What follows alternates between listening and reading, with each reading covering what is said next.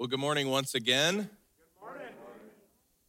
Today, we're going to continue talking about what it means to be a disciple of Christ.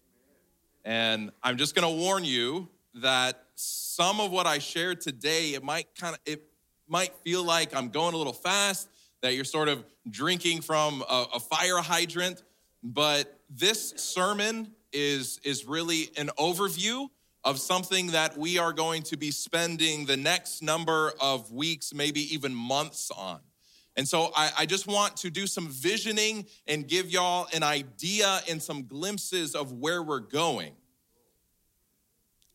But before we dive into that, I want to offer a reminder as to what the mission of our local Edmond Seventh-day Adventist Church is.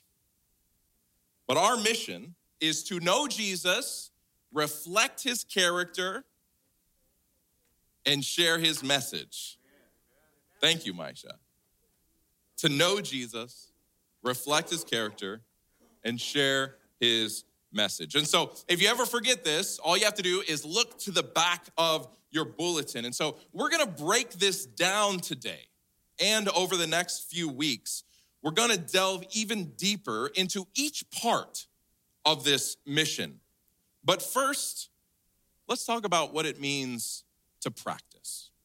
What it means to practice. I believe the starting point with any sort of practice is this. It's not about trying, it's about training. It's not about trying, it's about training. So let's say that you're out of shape, overweight, and lacking any sort of cardio fitness, but you decided that you want to run a marathon. I like the laughter. How do you get this accomplished? How do you accomplish this? Do you wake up tomorrow morning and run 26.2 miles? No. What would happen if you tried that? And maybe you tried really, really hard. What would happen?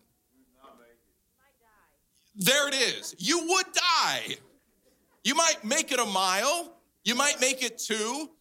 Maybe you'd even by faith make it 5. But eventually you would keel over. You have to walk before you run. You have to run pieces before running the whole. You don't try to do the whole thing. You train to do the whole thing. Oh, yes, there we go. Amen. Thank you, Lord Jesus. All right, now we're all on the same page.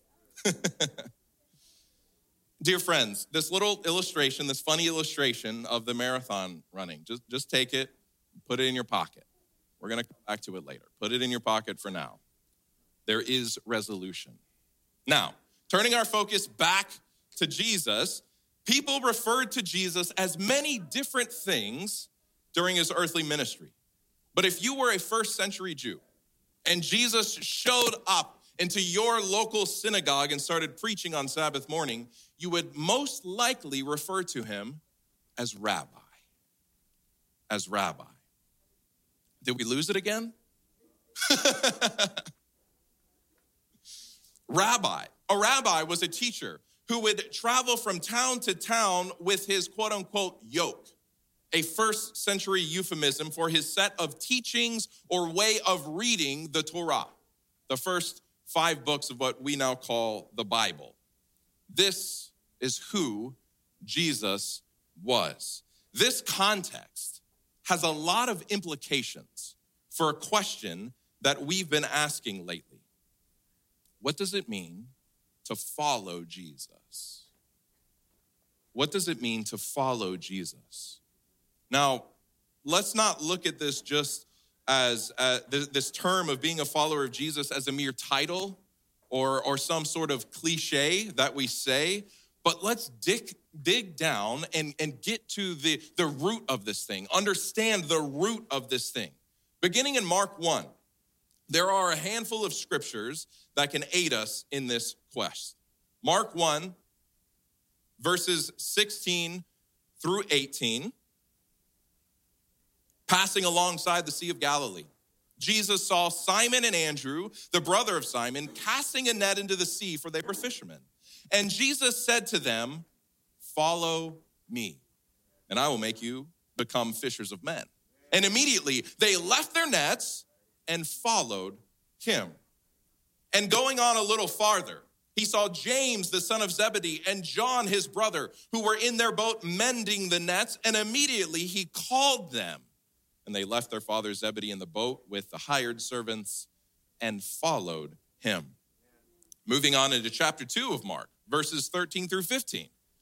He went out again beside the sea, and all the crowd was coming to him, and he was teaching them. And as he passed by, he saw Levi, the son of Alphaeus, sitting at the tax booth, and he said to him, "Follow me." And he rose and followed him.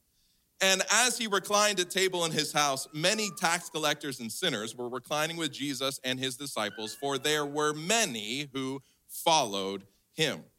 Then in chapter 3, verses 13 through 15, and Jesus went up on the mountain and called to him those whom he desired, and they came to him. And he appointed 12, whom he also called apostles, so that they might be with him, and he might send them out to preach and have authority to cast out demons. Then again in chapter 8, and calling the crowd to him with his disciples, he said to them, "If anyone would come after me, let him deny himself, take up his cross, and follow me. Amen. For whoever would save his life will lose it, but whoever loses his life for my sake and the gospel's will save it.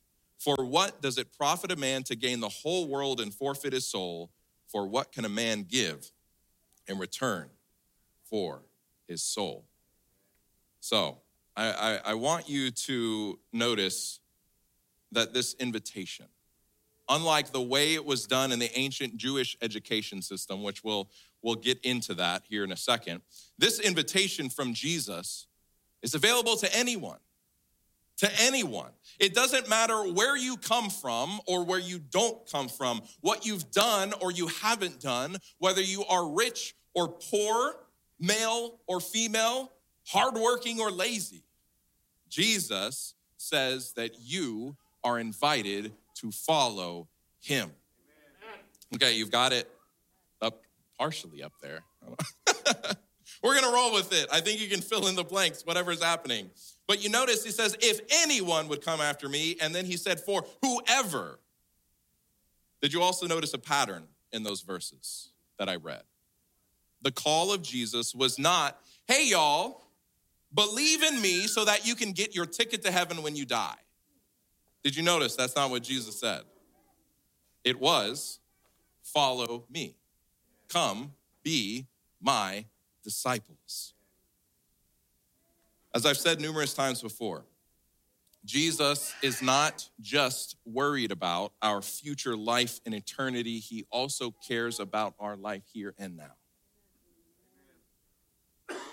This is seen most clearly in his invitation to experience the abundant life. Now, let's talk about this word, disciple.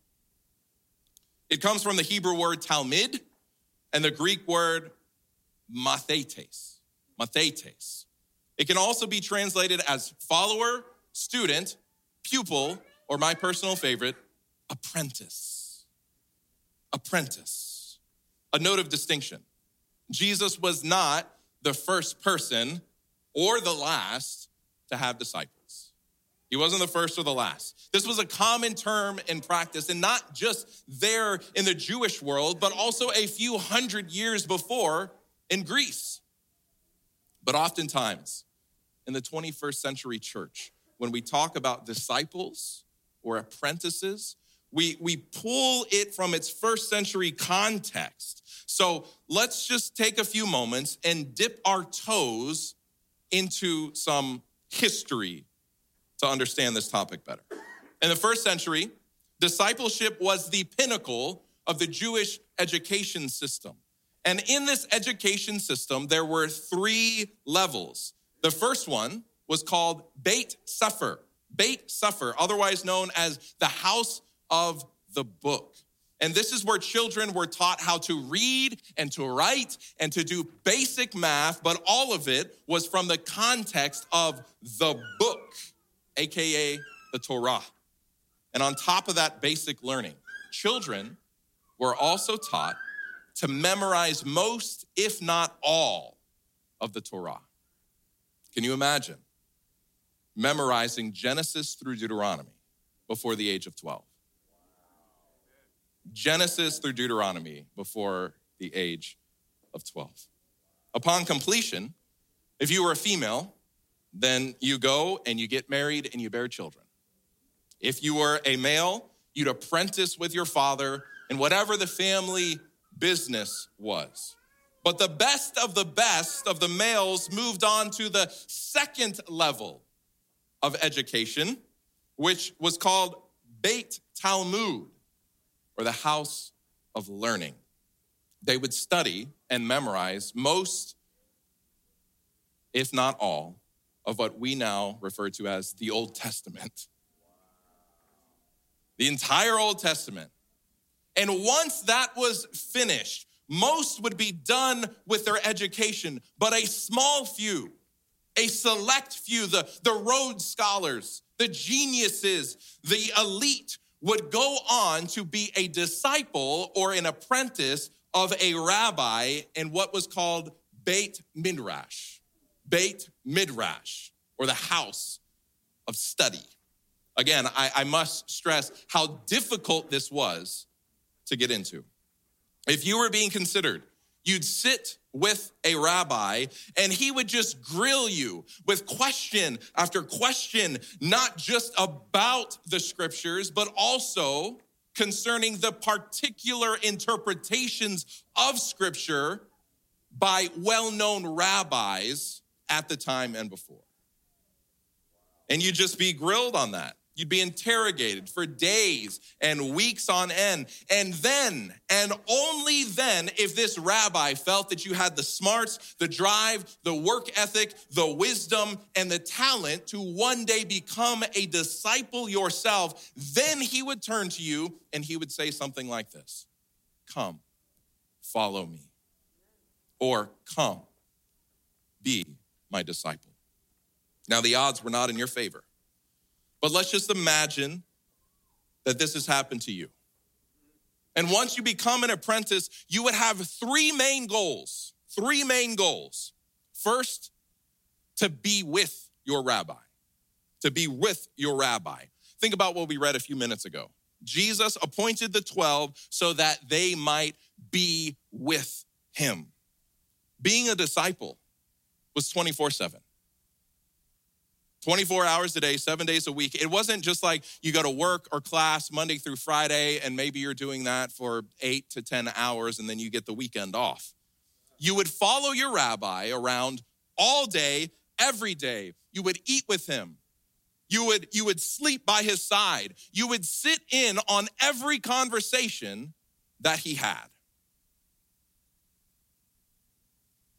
Well, this is an adventure, isn't it, y'all?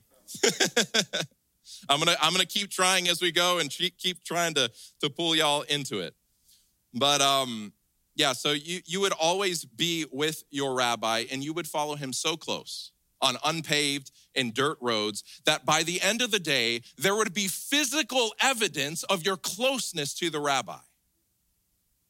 There was a Hebrew blessing that went like this: "May you be covered in the dust of your rabbi." And so if you were one of these disciples, maybe you wake up in the morning and you look at your fellow disciples and you say, "Let's go get dusty today." That'd be your first goal, to be with your rabbi. Your second goal would be to become like your rabbi. To become like your rabbi. Remember that line Jesus said to Peter, James, and the others: "I will make you fishers of men." Now, this wasn't just a cheesy pun. Fishers of men was a well-known, at the time, Hebrew idiom for a great teacher. So Jesus is essentially saying, Peter, you are a good fisherman, but if you come with me, I will make you into a great teacher. You'd literally follow your rabbi around. Copy everything he did, the way he moved, the tone of his voice, the way he dressed. You would act out his mannerisms. You wanted to be him. Now, I know that this flies in the face of the world's culture today, right? Everyone, we all want to be different. We all want to be unique. We all want to stand out. But in the first century, disciples wanted nothing more than to be a carbon copy of their master. So as a disciple or apprentice, you'd want to be with your rabbi. You'd want to become like your rabbi. And then third, you'd want to do what your rabbi did. And remember, we read in Mark 3 that Jesus' goal with the 12 was, quote, to send them out to preach and have authority to cast out demons, which is exactly the kind of stuff that we saw Jesus doing throughout his ministry.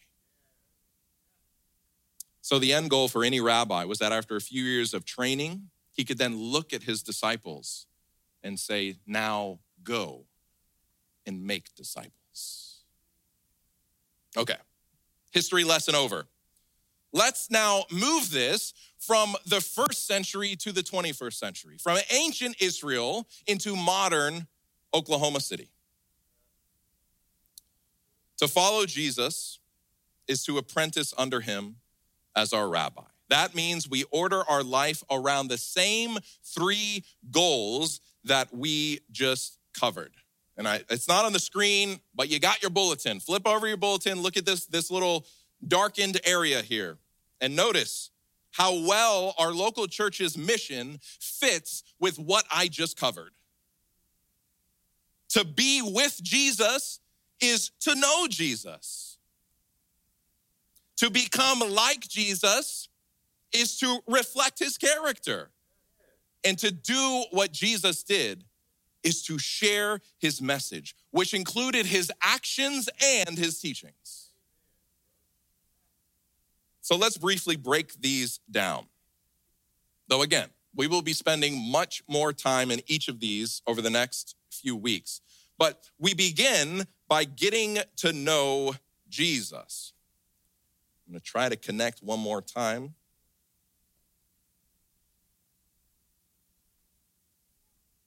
Okay, there we go. Now y'all can see. So since Jesus is no longer walking around this earth physically, we connect with him through his spirit, right? Through the Spirit of Christ. I mean, Jesus even said that to his disciples. It is good that I go away, because if I do, then I can send my Spirit.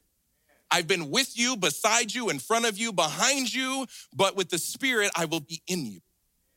So this is how we get to know Jesus. Our goal is to get to the point where we live in a constant state of awareness of and connection to the Spirit. That's the goal. That's the baseline, though, too. That's the starting point. If you're here and you're wondering where to begin in your apprenticeship to Jesus, it's right here.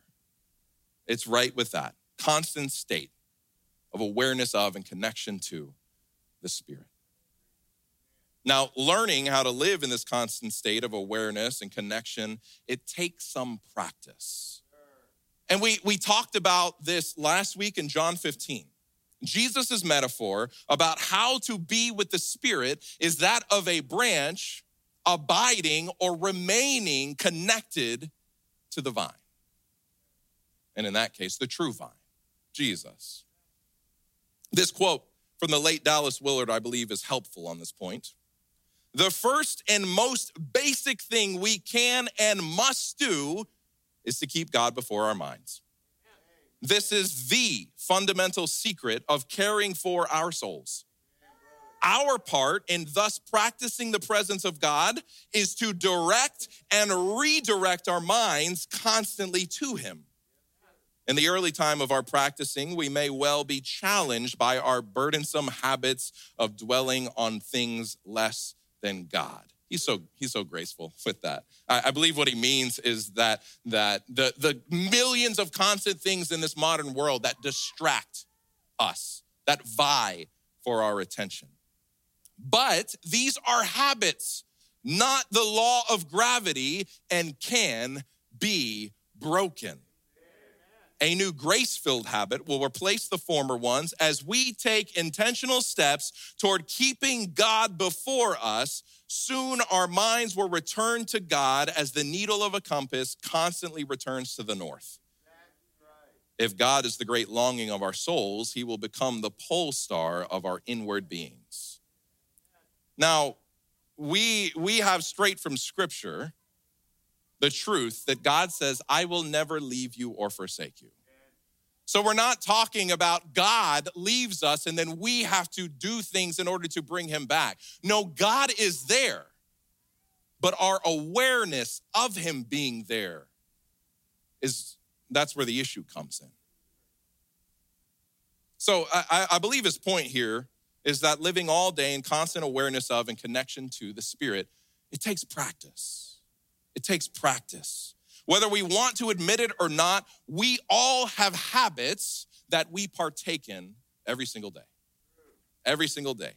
We are being formed every day, either by the world or by the Spirit. We're being formed every day. Yet God has given us the free will, the choice to choose which habits we are going to partake in. That's what the practices of Jesus are for. The things such as Bible study, prayer, solitude, Sabbath, fasting, etc., etc. These are time-tested methods or practices to abide or remain in Christ. We wonder sometimes when we look at Jesus and all the horrible things that he faced, all the distractions, the constant people vying for his attention, and we wonder, how did Jesus deal with things in such a godly, loving way? It's because he made time for the Father. He snuck away to spend time in prayer. He spent time in solitude. He had many, many followers, but he spent most time with just 12. And even then, there were the inner three. He knew his limits. These are the things that Jesus did. These are the things that help us slow down to direct and redirect our hearts and our minds toward God. So, as apprentices, this is our first goal, to be with, thus to know Jesus. The second goal is to become like Jesus, or in the words of our church's mission, to reflect his character, to reflect his character. From that place of abiding in the true vine, our goal is to become like our rabbi, Jesus. We are daily walking under the easy yoke of our teacher and master. And again, as I mentioned a few moments ago, it's not a question of whether we are being molded and formed, but it's the question of who or what we are being molded and formed into. As you look ahead into the future of your current trajectory, who or what are you becoming? Just something to consider. Amen, brother. I don't know about you, but I want to continue growing into the kind of person who is like Jesus from the inside out. From the inside out. And I don't just want behavior modification, though I'll take it, but I want transformation from the inside out. I want to be the kind of person who finds it far easier to love, listen, and care for my enemy than it is to hate, gossip about, and harm them. I want to be the kind of person who finds it easy to trust God, as opposed to living stressed out, anxious, and worried about the difficulties that I face in life. And like, we face difficulties, right? The New Testament authors call this transformation. And I believe by faith that it is mine in Christ. It is yours in Christ. But that faith leads to practice. It leads to habit.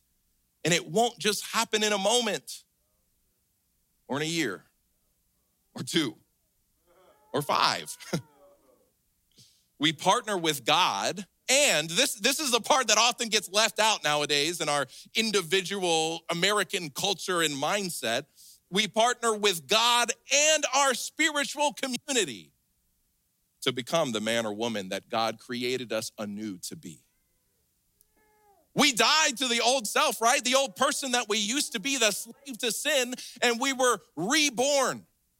But when a baby is born, they still have growing and learning to do, right? We grow in God, and we grow with our community. So first, it's to know Jesus, then to reflect his character. And thirdly, it's to do what he did, or as we've put it in our mission, to share his message. The whole point of apprenticeship was to carry on your master's work. Now, here's the distinction with Jesus, though. He wasn't just a rabbi, right? He was also the Son of God. He was also the Messiah. So yes, Jesus taught. He taught scripture. He taught people about his Father. But he also helped to usher in a new kingdom. And so our goal as an apprentice isn't just to know a lot about the Bible, not just to know a lot about God, but it's to actually become a part of this ushering in that Jesus was a part of in his earthly ministry. I like how John Mark Comer breaks down Jesus' kingdom into 10 categories. Preaching the gospel, teaching the way, healing the sick, casting out demons, eating and drinking with people who were far from God, doing justice, peacemaking, praying, prophesying, and standing up against religious and political corruption. Now, as apprentices to Jesus, we should expect to be able to do those things. Maybe not on day one. Maybe not in year one. But eventually, with the guiding and the molding and the shaping of the Spirit, we are being shaped to carry out Jesus's work, to continue to pick up where he left off. Jesus himself said, and I know sometimes this is hard for us to believe, but he said, you who come after me, you who follow me, believe in me, will do greater works than me. We are to become ambassadors of his message of reconciliation, as Paul breaks down in the latter part of 2 Corinthians chapter 5. So being a disciple or an apprentice of Jesus means knowing him, reflecting his character, and sharing his message. And this works best when a disciple of Jesus isn't just like a hobby for you. Something you turn off and turn on. Something you turn toward and away from depending upon the day of the week or the time of day.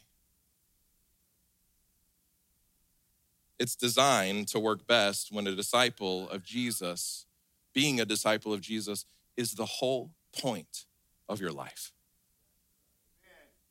Now, that doesn't mean that you need to quit your job and become a pastor or work for the church or work for some nonprofit organization. No.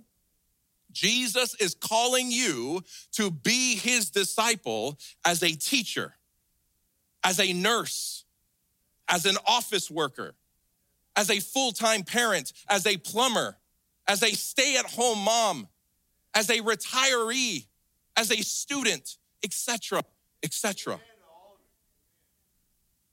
But it does mean that the main focus of your life is apprenticeship to Jesus. And this is the kind of life that you are invited to. Not just by me, but by Jesus himself. Come and follow me. Remember back to that verse I shared in Mark 8. And notice that the call from Jesus was to become a disciple, not a Christian. The word Christian, it's used 3 times in the New Testament. The word disciple is used 269 times. What's the difference between being a Christian and being a disciple? Now, some of this is semantics, but there's more to it, right, Ron? Some of this is semantics, yes. But for many people in the United States, being a Christian means that you are simply part of a religion called Christianity, and maybe you go to church a few times a year and you're a semi-moral person. For most people, that's what it means to be a Christian. For a lot of people in the West, it's more about Jesus following you as a pick-me-up as opposed to you following Jesus. This can be seen most closely to home by the consumer culture that is seeped into our churches. People come to church with the mindset of, how will this church service bless me, as opposed to, Lord, how can I be a blessing when I go to church? And many people church hop because they have a list of personal demands and preferences that simply aren't being met. Yet it's seen in a greater degree by a recent Gallup poll. Nationwide, 63% of adults self-identify as Christian. Yet a number of independent surveys put the percentage of people actually following the teachings of Jesus at a mere 4%. Now, I don't know how exactly this is gauged, but as I mentioned, numerous independent surveys have come up with a number like this, a number below 10%. So 63% are willing to check, I'm a Christian, but less than 10% are actually following the teachings of Christ, actually apprenticing under Jesus. And this would be a completely foreign concept for the disciples in Jesus' day. In the New Testament, there are only two groups of people talked about in the Gospels. There are the disciples and there are the crowds. There's no third category. There's no third category. But when you read the disciples, don't just think about the 12, right? Jesus made the distinction. Those were the apostles. Jesus had hundreds, if not thousands, of both men and female disciples all up and down Israel.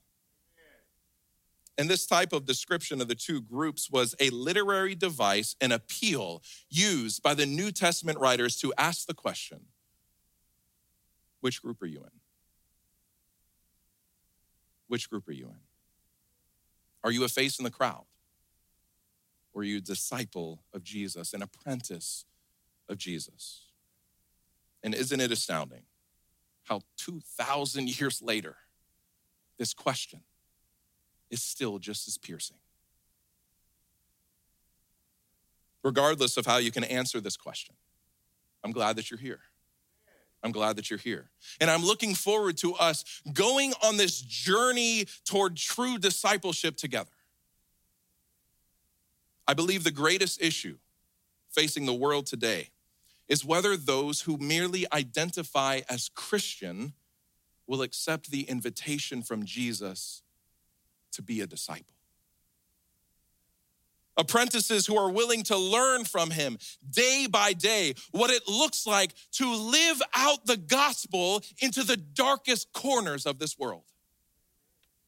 Jesus is inviting you to a special kind of life, the abundant life, what Jesus called life and life to the full. Do you feel like something is missing in your life?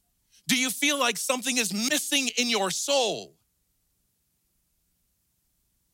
I know I don't need to tell you this, but I'm going to anyways. The world has nothing to offer you. Nothing to offer you. It's empty air. It will not fill you. It will not satiate you. Only Jesus can do that. And he doesn't say, pay for this thing and I'll give it to you. He says, come and follow me. My spirit will fill you. This kind of transformation from the inside out, where you love your friends and your enemies, where you respond in kindness to hate, where you put others first before your own needs, this kind of life doesn't just magically happen to you. It doesn't just happen because you want it. I want to be a millionaire. I can wish that all day. But there are things that have to be done in order to get to that goal, right? Let me be clear here too. I'm not talking about salvation here. Salvation is ours by grace through faith because of what Jesus has already done. I'm not talking about eternal life. I'm talking about the abundant life. For Jesus, salvation is less about getting you into heaven and more about getting heaven into you. It's not just about him becoming like us. It's about us becoming like him. It's less of a transaction and more of a transformation.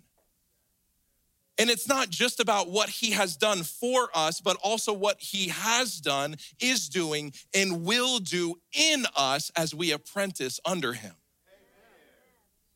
It's about being a person who is not only loved by God, but is also pervaded by the love of God. It's not just accepting the merit of his death, but also receiving the power of his resurrection.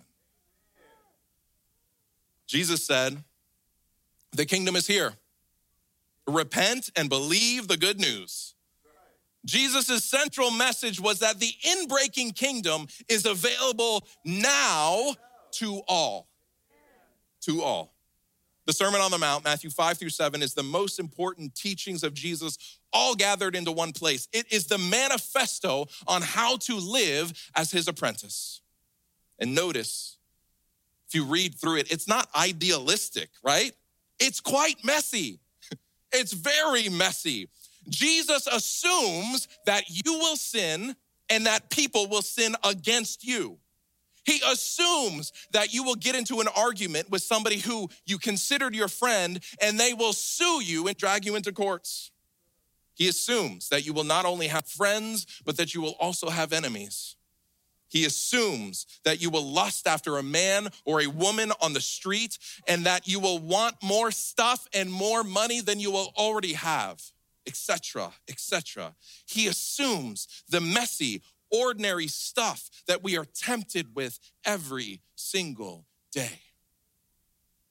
Yet still, even in the midst of it, as you read this sermon, it's a pretty high bar, right?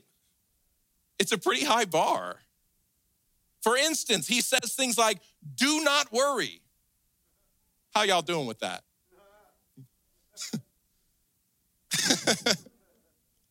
It's a high bar.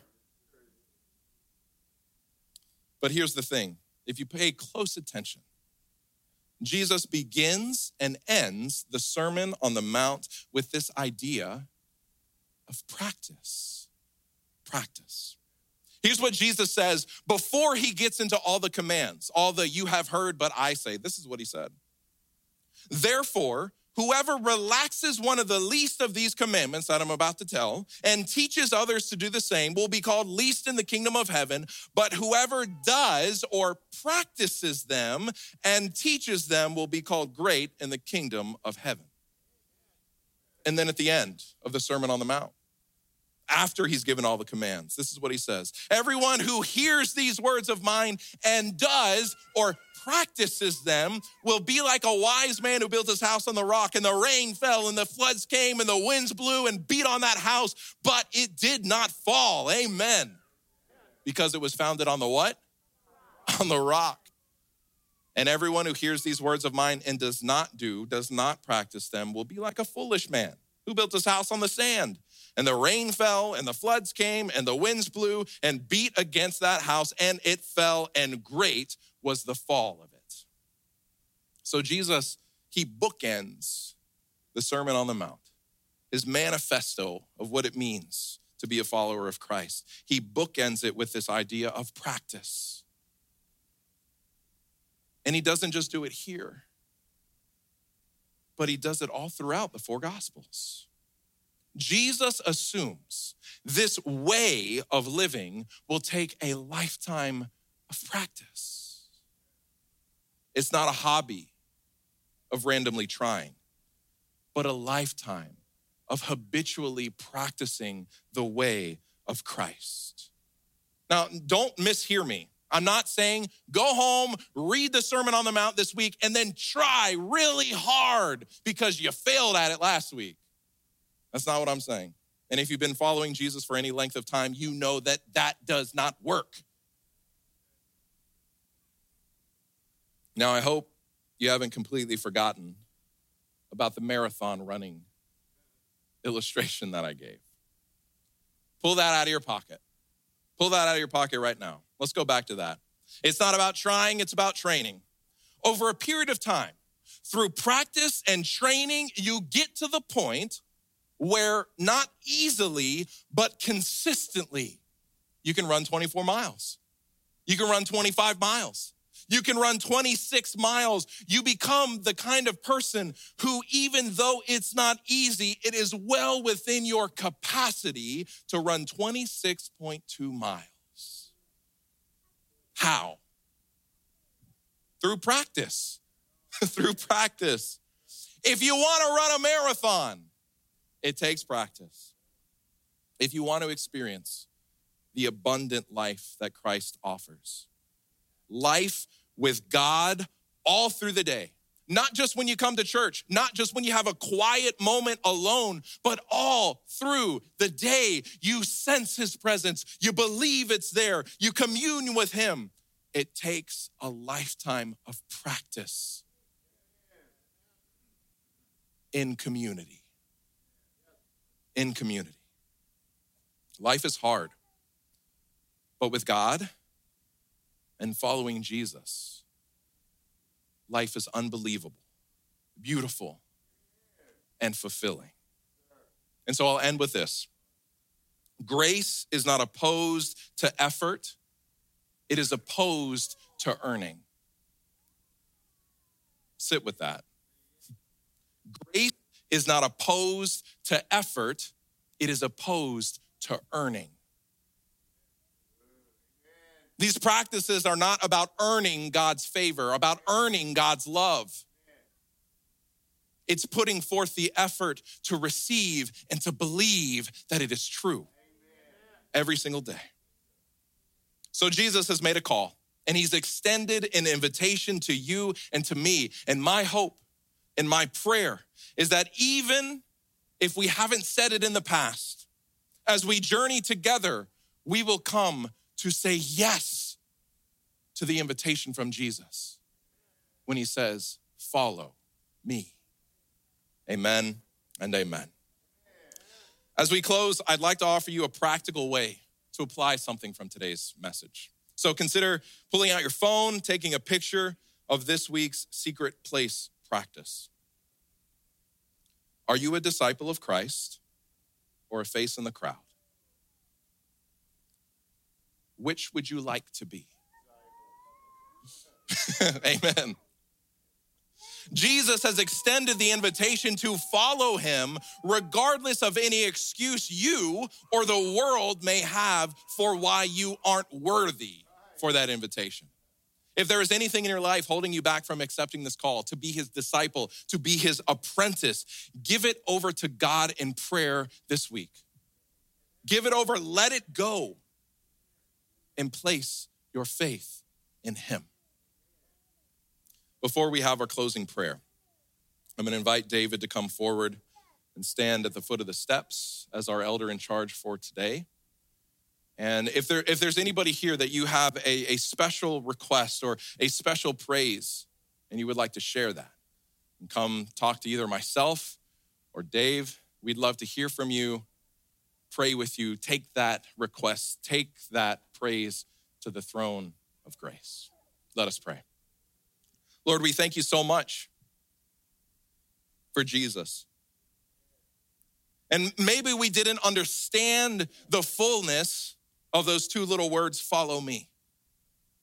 But I pray that after today, and I pray that as we continue on in this voyage, this journey together and with you, that we will understand how amazing, how astounding, how life-giving it is that Jesus regardless of who we are or where we came from, regardless of our skills or our knowledge, has extended the invitation, follow me. Lord, we don't want to just be Christians. We want to be disciples of Christ.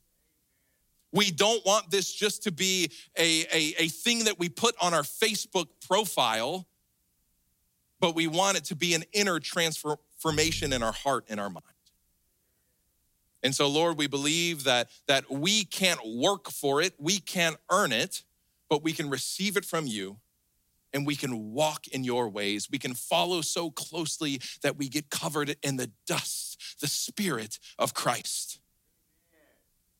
And we might not notice when the change happens, but day by day, we will be molded and formed into your image.